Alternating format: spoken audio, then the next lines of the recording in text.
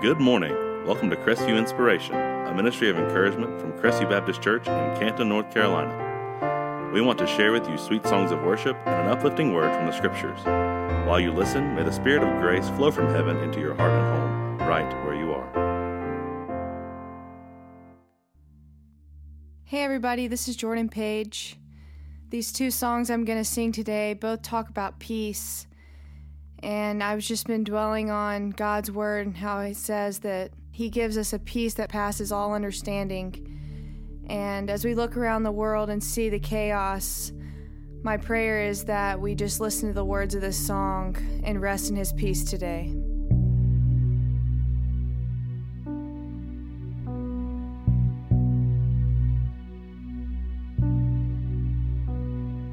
You will stay true. Even when the lies come, your word remains truth. Even when my thoughts don't line up, I will stand tall on each promise you made. Let the rest fade away. There's a peace far beyond all understanding. May it ever set my heart at ease. Dare anxiety come, I remember that peace is a promise you keep. Peace is a promise you keep. And you will stay true, even in the chaos. Your word remains truth, even when my mind wreaks havoc. I will be still, for I've known all along, my Jehovah Shalom. There's a peace far beyond all understanding. May it ever set my heart at ease.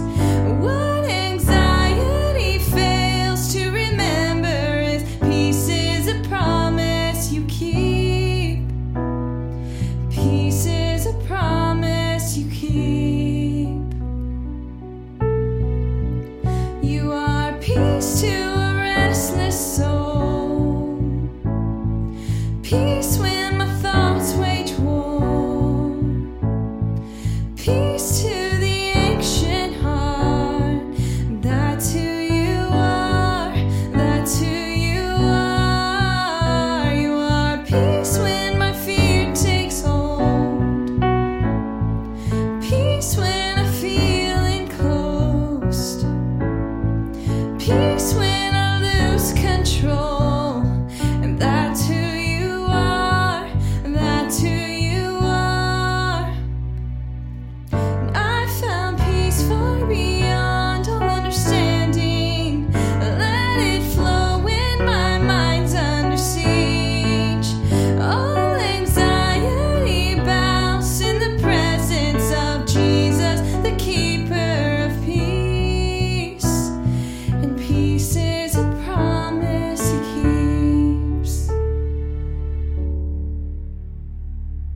Peace, bring it all to peace. Storm surrounding me, let it break. At your name still, call the sea to still, the rage in me to still every wave. At your name, Jesus, Jesus, you make the darkness tremble. Jesus, Jesus,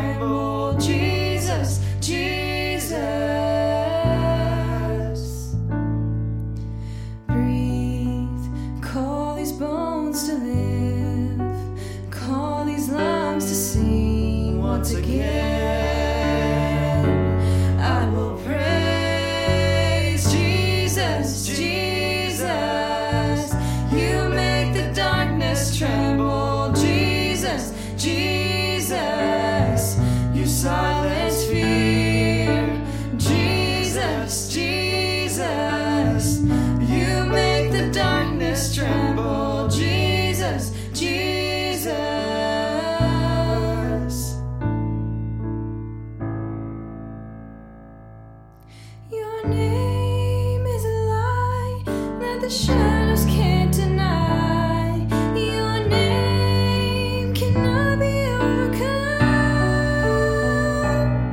Your name is alive, forever lifted high. Your name cannot be overcome. Jesus, Jesus, you make the darkness tremble. Jesus, Jesus, you silence fear. Jesus, Jesus, you make the darkness tremble. Jesus, Jesus, Jesus, Jesus, you make the darkness tremble. Jesus, Jesus, you silence fear. Jesus, Jesus, you make the darkness tremble. Jesus, Jesus.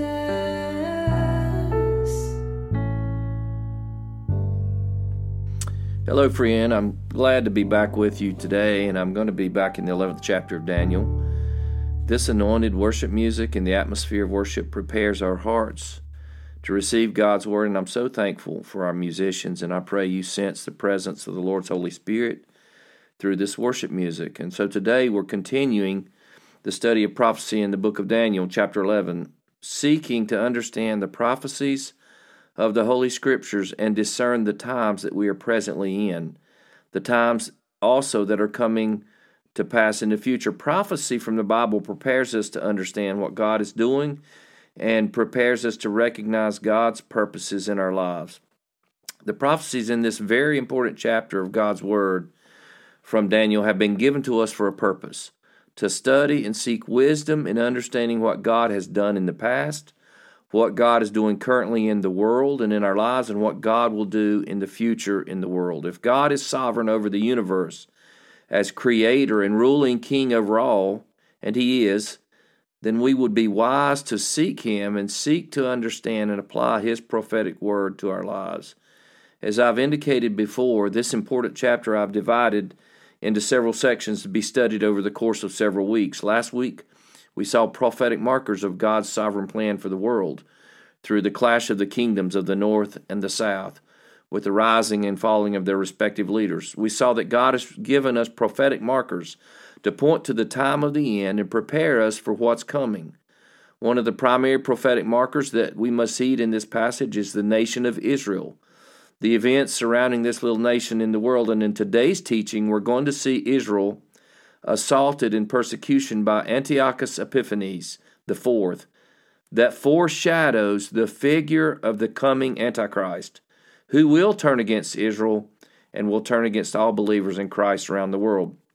Ultimately, after the sequence of kingdoms from Daniel's time to the time of the end, we will see the unveiling of the future kingdom of the Antichrist, whose rule occurs during the time of the 7-year tribulation. This time yet in the future is where the man of sin will be revealed, who will be headquartered in Israel, and especially Jerusalem. So in this prophetic passage we're studying, the action drives to the end of time with the rise of this world ruler, who is called the beast in Revelation, and who takes control by cruel self-will. In fact, we see in 2 Thessalonians chapter 2 that the Apostle Paul gives us a foreshadowing as well. He said, "Let no one deceive you by any means, for that day will not come unless the falling away comes first, the apostasy, and the man of sin is revealed, the son of perdition, who opposes and exalts himself above all that is called God or that is worshipped, so that he sits as God in the temple of God, showing himself that he is God." So this future dictator, this cruel world ruler, will be unveiled, specifically in verses 36 through 45, but his prototype is disclosed here in today's passage, verses 21 through 35. For study purposes, I've made divisions of this extremely important chapter into these divisions. Chapter 11, verses 1 through 4, spiritual warfare, verses 5 through 12, God's sovereignty, verses 13 through 20, God's prophetic markers, verses 21 through 35, the prefigure of the Antichrist, verses 36 through 39, unveiling of the Antichrist, and verses 40 through 45, the final end. So follow along if you can. In verses 21 through 35, and God's holy word says this, "And in his place shall arise a vile person to whom they will not give the honor of royalty, but he shall come in peaceably and seize the kingdom by intrigue. With the force of a flood they shall be swept away from before him and be broken, and also the prince of the covenant. And after the league is made with him, he shall act deceitfully, for he shall come up and become strong with a small number of people. He shall enter peaceably even into the richest places of the province, and he shall do what his fathers have not done, nor his forefathers. He shall disperse among them the plunder, spoil, and riches, and he shall devise his plans against the strongholds, but only for a time. He shall stir up his power and his courage against the king of the south with a great army. And the king of the south shall be stirred up to battle with a very great and mighty army, but he shall not stand, for they shall devise plans against him. Yes, those who eat of the portion of his delicacies shall destroy him. His army shall be swept away, and many shall fall down slain. Both of these kings' hearts shall be bent on evil, and they shall speak lies at the same table. But it shall not prosper, for the end will still be at the appointed time. While returning to his land with great riches, his heart shall be moved against the holy covenant. So he shall do damage and return to his own land. At the appointed time he shall return and go toward the south, but it shall not be like the former or the latter, for ships from Cyprus shall come against him. Therefore he shall be grieved and return in rage against the holy covenant and do damage. So he shall return and show regard for those who forsake the holy covenant. And forces shall be mustered by him, and they shall defile the sanctuary fortress. Then they shall take away the daily sacrifices and place there the abomination of desolation. Those who do wickedly against the covenant he shall corrupt with flattery, but the people who know their God shall be strong and carry out great exploits. And those of the people who understand shall instruct many. Yet for many days they shall fall by sword and flame, by captivity and plundering. Now when they fall, they shall be aided with a little help, but many shall join with them by intrigue. And some of those of understanding shall fall, to refine them, purify them, and make them white, until the time of the end, because it is still for the appointed time. Friend, the prefigure of the coming Antichrist appears right here in this passage. How can we recognize the coming Antichrist? There's 7 prophetic clues from this ancient Seleucid king that enable us to recognize the coming of the Antichrist. Let me share those prophetic clues with you. Number 1, the prefigure of the Antichrist is a vile person. The person we see in verse 22 is the brother to Seleucus IV, who was poisoned by his tax collector, Heliodorus. His name is Antiochus Epiphanes, the figure who foreshadows the coming Antichrist. Antiochus was an ambitious and aggressive man who's called a vile person here by the Scriptures. As we study this man, we saw also in the earlier chapter in Daniel 8, he rose as the little horn who would stop the worship of God in the temple of Jerusalem. Here he arises as a violent dictator who will kill many people and rule as God in the temple of Jerusalem. He names himself Antiochus Epiphanes, which actually means manifest or illustrious one, making himself like deity, deserving of worship. His coins that he minted we see today, the added inscription Theos, which in Greek means God. So when combined with his name Epiphanes, we arrive at the self-given name Illustrious God, or God Manifest, a self-appointed title that caused the kingdom to regard him as a God to be worshipped. This echoes what we anticipate based on the prophecy of what the Antichrist will do when he eventually takes the reins of power in the world. He will make himself God to be worshipped by the world. Antiochus enthroned himself in the desecrated temple to be worshipped as God in 168 BC. And on every major coin he minted, he claimed divine honors for himself.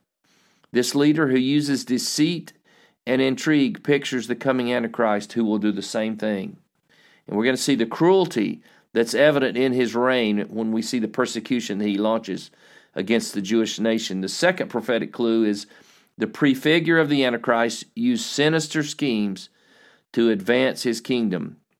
The scripture says, "And after the league is made with him, he shall act deceitfully, for he shall come up and become strong with a small number of people." The Bible says that the scripture says he seized the kingdom by intrigue, which is fulfilled by the way he manipulated the Roman leaders to give him the throne in Syria instead of the rightful heir, which was Demetrius, his poisoned brother's son or his nephew. So he manipulated the Roman government to give him the throne, and he took the throne by deceit and manipulation. But secondly, not only did he rise to the throne in 175 BC by intrigue, he also took Ptolemy VI, who was Cleopatra's son, prisoner when the armies of Egypt and Seleucid met for battle. In 173 BC, Antiochus Epiphanes utterly defeated the troops of Ptolemy VI under the walls of Pelusium, which is in northern Egypt, which he took and retained after he had pulled back from the rest of Egypt. In essence, Antiochus and his army overpowered the Egyptian army, thus fulfilling the prophecy, "With the force of a flood they shall be swept away from him." This young man, Ptolemy VI, named Philometor, which in Greek means Ptolemy, lover of his mother, was his nephew, and he placed him under his guardianship and went back to Antioch, his home base. The Egyptians then placed Philometor's brother Physcon upon the throne of Egypt, after giving up hope that Philometor would be able to rule again. In the scripture, when it says the prince of the covenant in verse 22, it's referring to this young man, Philometor. Gleason Archer writes, "On learning this, Epiphanes craftily intervened on behalf of Ptolemy Philometor, his royal prisoner." In other words, learning when they put his brother in power in Egypt, Epiphanes mounted an expeditionary force against Physcon's government in order to re-establish Philometor on his throne as Antiochus's ally rather than his adversary. As the price of his help in expelling Physcon, Antiochus made a treaty of friendship and alliance with Philometor, aimed at gaining a foothold in Egypt itself and ultimately uniting the two kingdoms under his own authority. The deceit used to assume power and advance his kingdom points to the manner of rule in which we one day will see the Antichrist act in the future. Antiochus used sinister schemes to advance his kingdom. The third prophetic clue is the prefigure of the Antichrist garnered support through political bribery. The scripture says, "He shall enter peaceably even into the richest places of the province, and he shall do what his fathers have not done, nor his forefathers. He shall disperse among them the plunder, the spoil, and the riches. He shall devise plans against the strongholds, but only for a time." In other words, we see in history Antiochus entered Egypt and plundered it, and he also entered the eastern provinces all the way to the region of Bactria, which is modern-day Afghanistan and Turkmenistan and Uzbekistan. These successful campaigns to gather plunder were accomplished by his general Eucrates, who went into the Central Asian provinces and gathered a tremendous amount of money and wealth. Then, in a reversal of what prior rulers had done, he began to hand out wealth to the people in his kingdom who were poor. In essence, Antiochus was the first Robin Hood: rob the rich and give to the poor. Thus, he gained favor with the people, and he prefigures the Antichrist in the sense that he gained the favor of the people so he could rule. So thus the Antichrist will do. He will be highly regarded by the vast majority of the world population. Number 4, the prophetic clue, is the prefigure of the Antichrist has a heart bent on evil. We see this in verses 25 through 28. The scripture says, "Both kings' heart shall be bent on evil, and they shall speak lies at the same table. but it shall not prosper, for the end will still be at the appointed time. He had a heart that was bent on evil. He was evil to the core. This picture of Antiochus and actually his nephew king Ptolemy Philometor sitting at the table of negotiation and friendship, history tells us, which they did. At the same time, they were simultaneously planning evil and planning and plotting against each other how they could overcome each other. This describes perfectly the character of the man of sin who will rise up one day. But the beautiful truth is, right here, that God's long-term plan will be executed at the divinely appointed time. In other words, the end will not come until it's time. There's a timeline that God has that we can count on. And friend, that's a truth you can hang your hat on. God's timeline is perfect, and God will not allow anything to happen outside of his timeline. The fifth prophetic clue is the prefigure of the Antichrist shall be enraged against the holy people of God. When we look at verses 28 through 30, we see that Antiochus met bitter opposition in Egypt. When he attempted to invade Egypt by military force, in fact, he met in battle at Alexandria, to be precise, which is on the northern coast on the Mediterranean. And he was met by the Roman Navy, which would have been called in by the Egyptian government to help defeat him. And there, his hand was forced to retreat back to Syria. So Antiochus was angered by his defeat in Egypt and also by the attempts of Jason, a rebel leader in Jerusalem, to retake the nation's government of Israel. So he marched against Jerusalem. In the meantime, Jason in Jerusalem, acting on a false rumor that Antiochus had been killed in the battle in Egypt, prepared to execute a coup d'etat with 1,000 soldiers. But unknown to him, Antiochus was very much alive and bearing down on Jerusalem with his massive army in a state of rage. This fulfills what is written in the prophecy: at the appointed time, he, that's Antiochus, shall return and go toward the south, but it shall not be like the former or the latter. For ships from Cyprus shall come against him. There's the Romans. Therefore he shall be grieved and return in rage against the holy covenant and do damage. Here we see when Antiochus arrived in Jerusalem in rage with his massive army, he took all the forces of Jason and numerous people started killing indiscriminately. And there was a massacre of young and old, a killing of women and children, a slaughter of virgins and infants in the space of 3 days. 80,000 were lost, 40,000 meeting a violent death, and the same number being sold into slavery. This cruel persecution defines the coming Antichrist. His total disregard for human life, particularly believers in Jesus Christ, describes the approaching world dictator, which we will look at in greater detail next week. The sixth prophetic clue, and perhaps the most important one, is the prefigure of the Antichrist shall desecrate the temple with an abomination. The picture we see in this passage describes in detail an event that is going to transpire again in the future, when the future world dictator assumes control. The Bible says in verse 31, and forces shall be mustered by him, and they shall defile the sanctuary fortress. Then they shall take away the daily sacrifices and place there the abomination of desolation. This is critical, friend. This abomination that causes desolation, we need a word of explanation. This event is a primary marker of the end times and of the imminent return of Jesus Christ.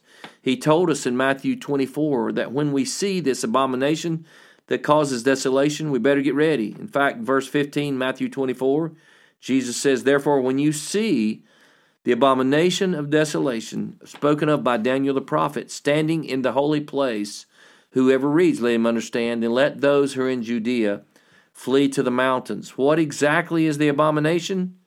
Here in this prophecy, we see that Antiochus, who decides to rob the holy temple of all its golden vessels and other sacred objects, and to annihilate the Jewish faith by placing a statue of Zeus in the holy temple of God and sacrificing a pig, a highly offensive and unclean animal, upon the pagan altar that he erected in the temple commits an abomination before God.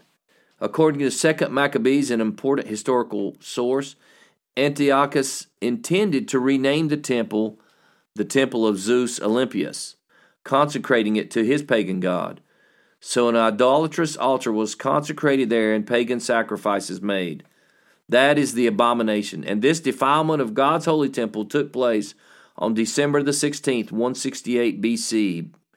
This desecration of the second temple echoes what happened to the desecration of the first temple in the evil days of King Ahaz, when the scriptures tell us in 2 Kings 10 that he installed a pagan altar as well around 720 BC and offered pagan sacrifices upon it. We see one day in the not too far future, I believe, there will be another abomination in the newly rebuilt third temple by another ruler. Keep your eyes peeled, friend. This is going to happen. In fact, it's going to happen soon, it appears. And the last prophetic clue is the prefigure of the Antichrist discloses the spiritual war between the saints and the satanic ruler. The scripture says, those in verse 32 who do wickedly against the covenant, he shall corrupt with flattery.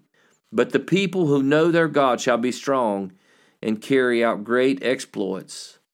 And those of the people who understand, that's God's children, shall instruct many. They're going to seek God in God's word and God's ways. Yet for many days they shall fall by sword and flame, by captivity and plundering. They're going to suffer. Now when they fall, they shall be aided with a little help, but many shall join them by intrigue. And some of those of understanding shall fall, to refine them, purify them, make them white until the time of the end, because it is still for the appointed time. The ungodly Jews who succumbed to the lure of wealth and power cooperated with Antiochus in the desecration of the temple, but the godly Jews noted here as the people who know God, they fought for the holy worship of God and for the restoration of the second temple for God's holy purposes. Those who rose up did so under the leadership of Mattathias, the leading priest in the hills of Ephraim. His 6 sons, including Judas Maccabeus, from where we get the term Maccabean revolt, assisted him in raising a military and a guerrilla-type army to stand against Antiochus. They did this in 168 BC, and they succeeded through the uprising to overturn the wickedness of Antiochus, and the godly who could not tolerate the defilement of the temple, exactly 4 years to the day when the pagan abomination occurred, rededicated the temple of God to the worship of God on December 16th, 164 BC. This moment is still celebrated today among the Jewish people. It is called Hanukkah, the Jewish festival commemorating the rededication of the second temple in Jerusalem at the time of the Maccabean revolt. This celebration is also known today as the Festival of Lights. And so what happened to wicked Antiochus Epiphanes, the prefigure of the coming Antichrist? Historians tell us that he was struck with some strange illness in his bowels, and so the ungodly man's body became swarmed with worms, and while he was still living in anguish and pain, his flesh rotted away, and he died. And the army officers around him in the army noted that his sickness was so bad that it let off a stench because of his decaying flesh. He died a miserable death, apparently struck by the hand of the living God, according to Jewish historians. This pictures as well the eventual end of the future Antichrist, but we will look at that next week. Let's offer a word of prayer. Father, thank you for prophecy. Thank you for your word that is inspired, that it is so instructional and so helpful for us to see your timeline.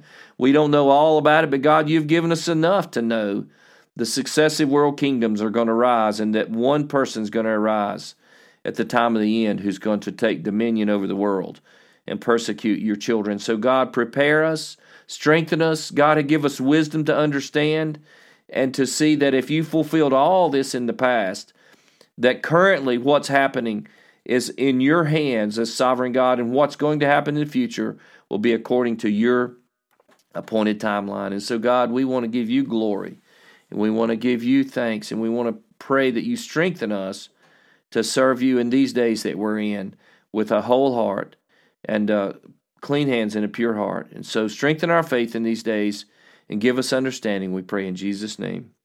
Amen. Friend, walk in faith today, knowing that God holds your life in His hand and you can trust Him for your future. We must keep our eyes on Jesus Christ despite all the difficult circumstances swirling around us and know beyond all doubt that God has a long-term plan and that it will be fulfilled in its appointed time. So until next week, God bless you. Thank you for listening to Crestview Inspiration. May this ministry touch your heart, encourage you, and strengthen you. And may the Lord bless you in your spiritual walk this week. So on behalf of the Crestview family, we invite you back next week, Friday at 10 a.m. on WPTL as we spread the good news of Jesus.